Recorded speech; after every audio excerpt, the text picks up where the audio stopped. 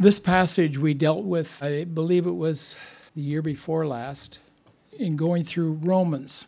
And we dealt with some of these issues that are in this passage. I kind of hesitate to point out that this is probably one of the most debated passages in the Bible by theologians, believers in Jesus Christ.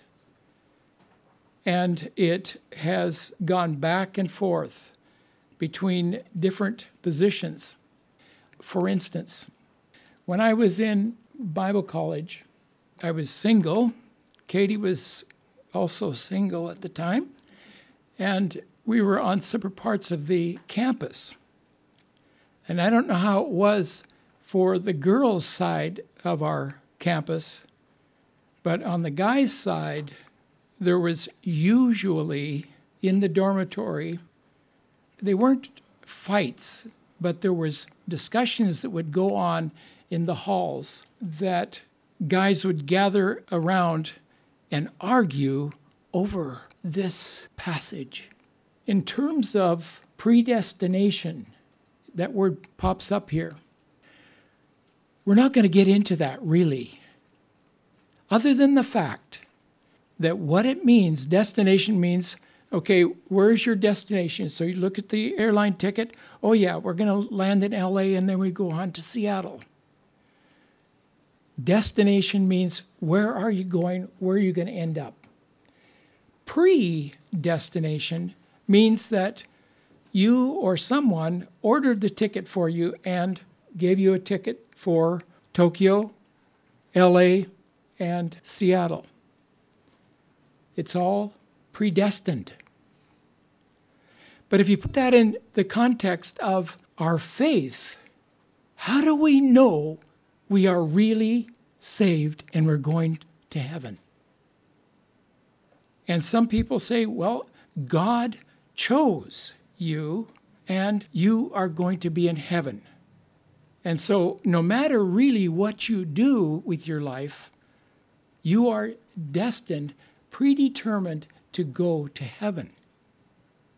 On the other hand, there's those that say, no, salvation does not work that way. It works by the fact that by receiving the gospel, you are saved and you walk in his way and you become then like Christ and you become a dedicated Christian. Or at some point in your life, there may come some teaching or some different path that you want to go down on your own. And you end up living an ungodly life. You turn your back on Jesus Christ and you don't follow him all the way through. And so there's kind of a tension between, well, is it really my faith that saves me?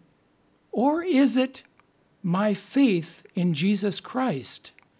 And by the fact that he prepared Jesus Christ to come thousands of years ago to die for us, and become the Lamb of God, so that we can enter into heaven on his merit, on his death for us, his blood, which, by the way, we're going to be celebrating communion.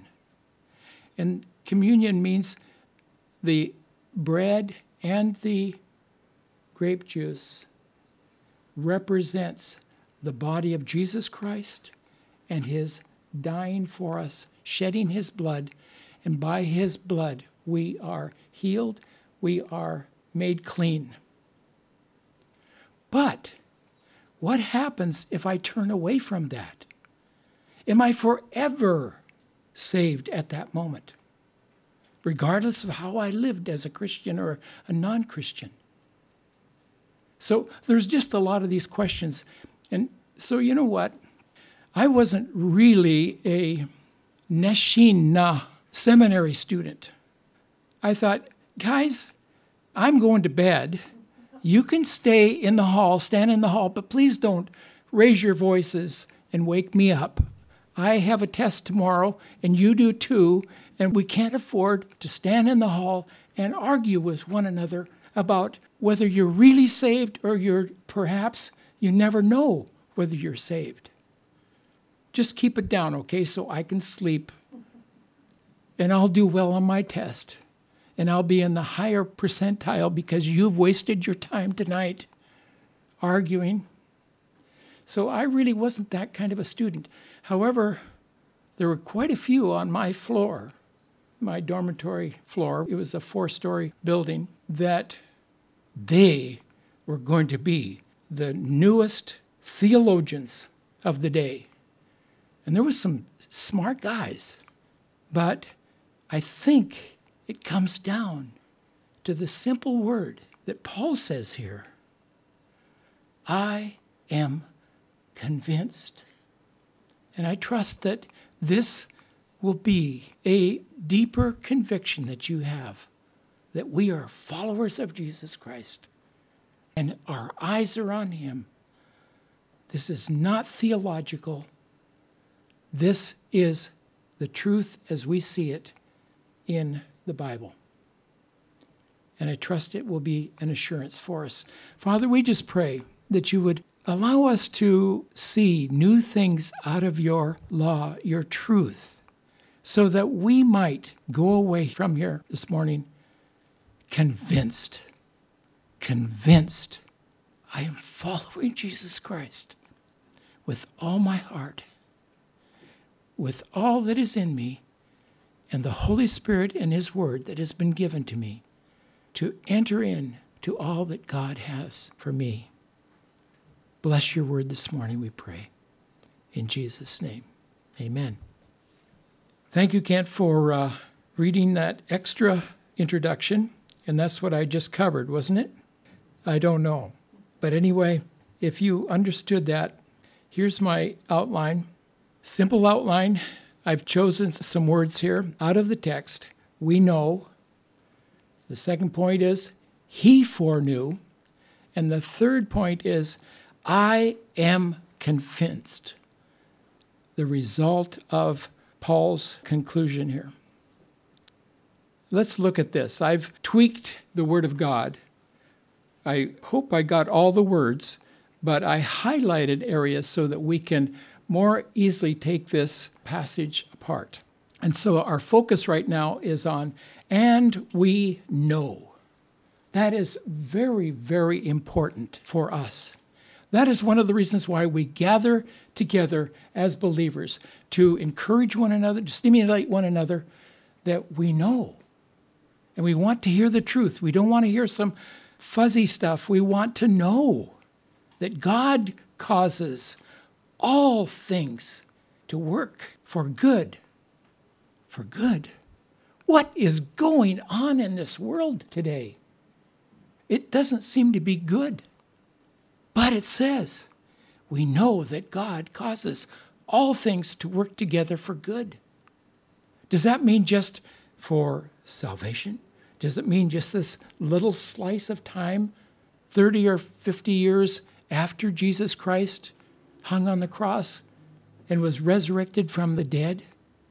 Or do we know by reading this that God causes all things to work together for good? For the salvation of many, many people. And you know, there are more people living on this planet than have ever lived. What an opportunity for the church. And in the midst of this death-threatening pandemic, this word is relevant. Why do we wear these masks? We don't want you to die, and I don't want to die. And we follow the statistics, and they come out almost every day of who died or who got it. So we are in very tenuous and difficult days. And we know that God causes all things to work together for good. To who? To those who love God, to those who are called according to his purpose. Those are strong statements. And I believe that they are statements that can be held with confidence so that we not throw our faith aside. For those whom he foreknew, he also predestined. Does God know who I am? Does God know my heart? Does God know what is ahead of me tomorrow or the next few years? That is a God that we understand from the Bible. Yes, he knows the beginning to the end of all things. That's why he is God Almighty. He knows everything. For those whom he foreknew, in other words, does he know everybody in this room or everyone in this Zoom room? Yes, he does. Yes, he does. In fact, he knows everyone, the millions of people that are on the earth today. He knows every single soul. We know that from reading Scripture and from Paul's statement. He also predestined what? He predestined that we become conformed to the image of his Son. That is God's goal for us and for every man, woman, and child. I truly believe that. But are they going to be conformed? He knows those whom he foreknew, so he predestined to become conformed to the image of his Son, so that he would be the firstborn among many brethren. And so, for those whom he foreknew, he knows everyone from before they were born until they are dead and after. God knows that because he's the all-knowing God. But that's not what this means. What it means is he has prepared salvation for everyone who hears, believes, and receives. And makes that time in your life when you come to that point and you realize you don't know the Savior of this world. And he has brought his message. I believe he is a just God, and he has brought his message. Whether you've ever had a Bible in your hand or not, just by looking at creation, Paul says. Just by looking around, you know it wasn't just chance. You know it wasn't just man's great being and declarations and government and all the things that help us live. But he's predestined for those whom he foreknew, he also knows. And that's what that predestined means. He knows whether you've got a ticket or not. And he knows he'll be sitting at the other end, waiting for you to come and arrive. But for some, they haven't bought the right ticket, or they haven't really set their life in a way in which to follow toward salvation, where they know that they are a sinner and they need a Savior. And these whom he predestined, he also called. I believe that. And I don't know how he does it, particularly to people that are in some situation that they never heard the gospel. But there is a conviction in the heart of a man. There is some being that is higher than me. There must be a way out of the dilemma that we're in. And these he predestined.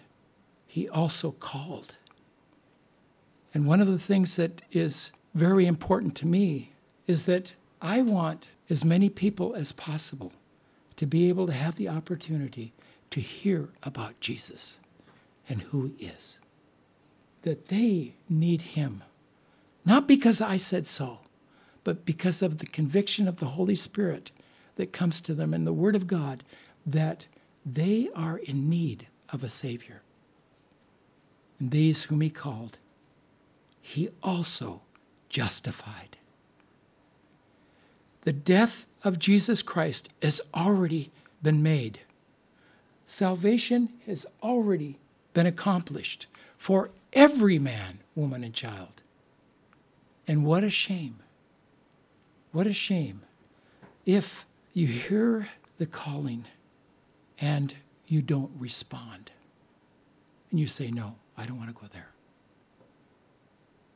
And then secondly, those who have received, and these whom he justified, he also glorified. And they become the sons and daughters of God. That's the process. That is the way it works as Paul sees it, and as I believe it should be. Knowing is very, very important. And knowing is, in the Bible, over 1,000 times. It says, know, know, know, or to acknowledge, which has the word know in it, acknowledgement. And God brings that information to us. And that's why we send out missionaries. That's why we go to the other nations of the world. That's why we go to our neighbors. Because we don't want to see them eternally damned without a Savior. We desire for them to be saved. And glorified means eternally with the Father, the Son, and the Holy Spirit in heaven. And what is beyond for us, it has not entered into any minds what we will be. But we know because of his word, because of what he says. Justified. Jesus Christ stood in my place. I could not fulfill all of the law. I am a sinner without help, so I need a Savior. That is the position of every man, woman, and child. But there is a promise for those who believe in Jesus Christ that they will be glorified. And what then shall we say to these things? And here Paul has a lot of questions for us to consider. What then shall we say to these things? If God is for us, who is against us? He who did not spare his own son, but delivered him up for us all, how will he not also with him freely give us all things? That's the promise that is given in the gospel, that we will receive life. And along with that eternal life, we do not really understand what heaven's going to be like. But I can hardly wait to get there and see what it's all about. For who will bring a charge against God's elect? It is God who justifies, who is the one who condemns. So we don't go around pointing our fingers at people, you're not really a Christian. We don't know. We're condemning people before we know. God is the one who justifies, not me, not us, and not even the church. And that's the weakness of the church through the ages, is that Christians have picked each other apart. But that's not what God's desire is. It's God who justifies. He knows the hearts of every person. He knows what you have done. He knows what your hope is. He knows you before you were even born. He knows your destiny. Mankind cannot condemn us. Christ Jesus is he who died. Yes, rather was raised from the dead. I read that into there. Who is at the right hand of God, who also intercedes for us. What is Jesus doing right now? He's sitting on the throne of God, interceding, meaning that his life that was given on the cross is good enough for the very first Christians to the very last Christian. it covers all generations and all peoples if they would only come and respond to that salvation. In verse 35, who will separate us from the love of God? There are things that come against us that we wonder, am I really saved? Many times myself, I've wondered, am I really a Christian? Or am I just thinking that God has paid for my sin through his Son, dying, being buried, and resurrected? So who could really be us? Each one of us. We could be, who's going to separate us from the love of Christ? And Paul brings this reassurance to us. Will tribulation? Well, it might wear us down. Or distress? Worry can kill you. Or persecution? No, I want to stand for our Lord Jesus Christ and for the truth. Will famine, nakedness, peril, or sword? Just as it is written, and this is a very important statement. We have the Word of God available to us in our day in versions and forms of the Scripture. You can't count what has been written and rewritten and republished throughout the ages. Just as it is written. It says, for your sake, we are being put to death all day long, and we are considered to be sheep to be slaughtered. And in the midst of that, but it is in all these things we overwhelmingly conquer through him who loved us. And that is the assurance that we have these days. But in all these things, tribulation, distress, persecution, famine, nakedness, peril, sword, maybe even add more to that. But in all these things, we overwhelmingly conquer through him who loved us. And then here is the closing of this passage. For Paul says, I am convinced that neither death, nor life, nor angels, or principalities, nor things present, nor things to come, nor powers, nor weight, nor depth, nor any other created thing will be able to separate us from the love of God, which is in Christ Jesus our Lord. What does that mean? That list might not be comprehensive, but I think what Paul is really saying is, I am convinced that nothing will be able to separate us from the love of God, which is in Christ Jesus our Lord. Think of the criminal, the outlaw, who hung on each side of Jesus Christ. They were the true criminals. They crucified Jesus Christ on the basis of what they interpreted in Scripture. And lo and behold, he was the Lamb of God. And they sacrificed him on the cross. And these two guys on either side, talking back and forth across Jesus.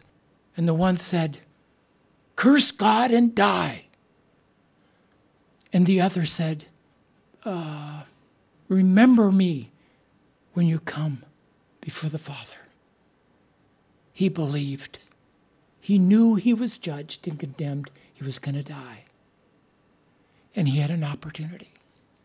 Was his life predestined to become eternal life?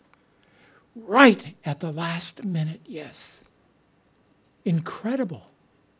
Incredible. God's salvation. We don't know anything about that man. We do know one thing. We'll be able to walk up to him in heaven.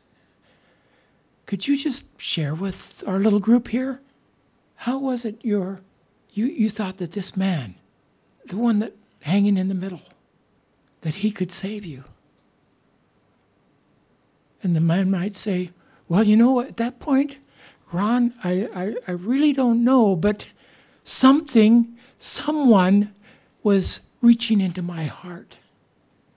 And I just kind of weighed the situation. The guy on the other side was just cursing, and he was going to do his own way and go in his own way. He did. But I believed because I knew you were innocent and I was guilty. Because something made sense that you were dying for the whole world. And he said, remember me when you come into your kingdom. That's the mercy of God. That's what God is desiring of us all. And I've asked Katie if she would come and share a poem that she wrote, which I think is relevant to this situation and would bring a closing to this message that's very hard to give, but it is, in fact, salvation. Katie, would you do that? People take the verse, I know that God causes all things to work together for good to those who love God. And they take that verse and want to make it say everything's going to be okay all the time because God does that. But it goes on to say that he predestined us to become conformed to the image of his Son, to those who are called according to his purpose. And his purpose is that we be conformed to the image of his Son. That is the good that he is working out, no matter what happens to us. It's not that we're going to get everything we want. Everything's going to be fine. It's he is at work no matter what is going on. All things can be hard things. They can be challenging things. But in those things, he's at work. Doing what? Not getting us the car we want or helping us get the best grade in the class or whatever. He's conforming us to the image of his Son. And when it says those whom he foreknew, he also predestined. It's not saying that he chose some people and he said, okay, I'm choosing you. Yeah, okay, yeah. No. Okay. No. He knows everything. And so he knows who's going to choose him. And those that he's known throughout the ages, I know they're going to believe. And his work is to bring us into conformity to his Son. That's what the foreknow and the predestination is talking about. It's not that he's made a choice and we don't have anything to do with it, which is what predestinators argued about all the time. So anyway, but when Ron told me what he was going to be sharing about, we know that what God has done for us in Christ Jesus, that he's the one who died. And because of him, we don't have to be afraid. So some years ago, I was surprised to hear that there were people who said, well, it's just as if God pretends that we're righteous. And I thought, oh, wow, what if someone had done some terrible deed, but I wanted to forgive them, and they were going to be sentenced to death? And I said, you know what? I don't want you to die, so I'll send my Son to die in your place so you can be free. Would that be pretending? And I was so struck by that, and I wrote this small poem. Some have said, it's as if God pretends that I'm righteous, but this was no pretense. When Jesus stood and heard the accusations, he made no defense. Like a lamb to slaughter led, he did not cry out. And no one understood that he was killed for his people's sin. He made no defense because he was not standing there for himself. He stood there for me. And for my sin, there is no defense. It should have been me, crown of thorns, bloodied head, taking jeers and mocking, but he stood there instead, and I stand free. Thank you, Katie.